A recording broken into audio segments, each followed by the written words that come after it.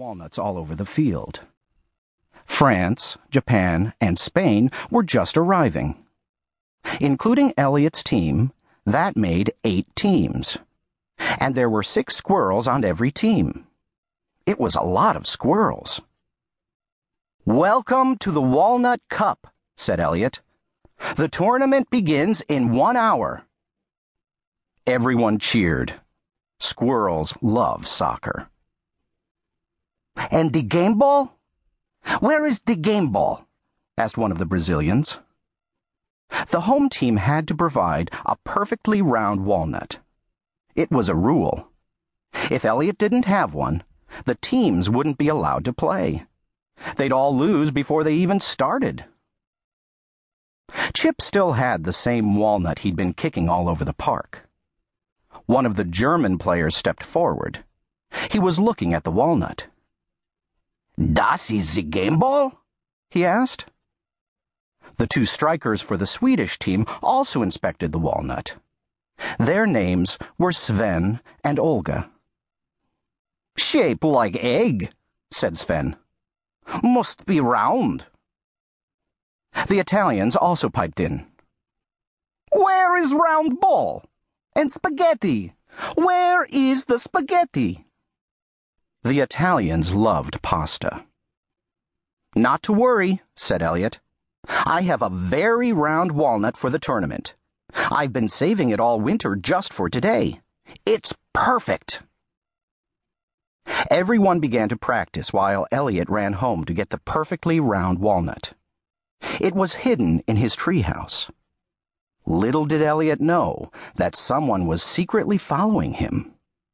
It was someone who loved walnuts even more than soccer.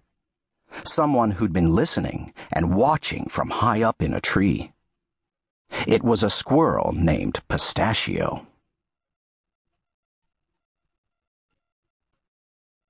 Chapter 2. Stolen.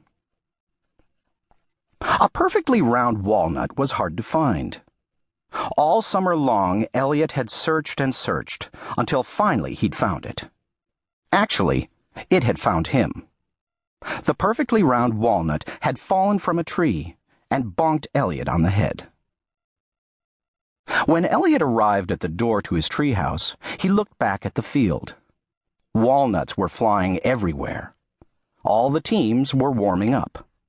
Headers, passes, drop kicks. Almost 50 squirrels zipping and zooming in their brightly colored uniforms. Elliot could hardly wait to get back and test out the perfectly round walnut. He went inside his treehouse and moved his comfy chair. Behind the chair was a box. Inside the box was another box. And inside that box, he found the hidden walnut. Wow! What a perfectly round walnut! It's the best I've ever seen. Elliot was very proud of his little treasure. He knew how important it was. "Boy, am I thirsty," he said. Elliot set the perfectly round walnut on his comfy chair. He filled his cup with lemonade. Squirrels love lemonade. When he turned back to his chair, the perfectly round walnut was gone. "Where's my walnut?" Elliot thought maybe it had rolled off the chair.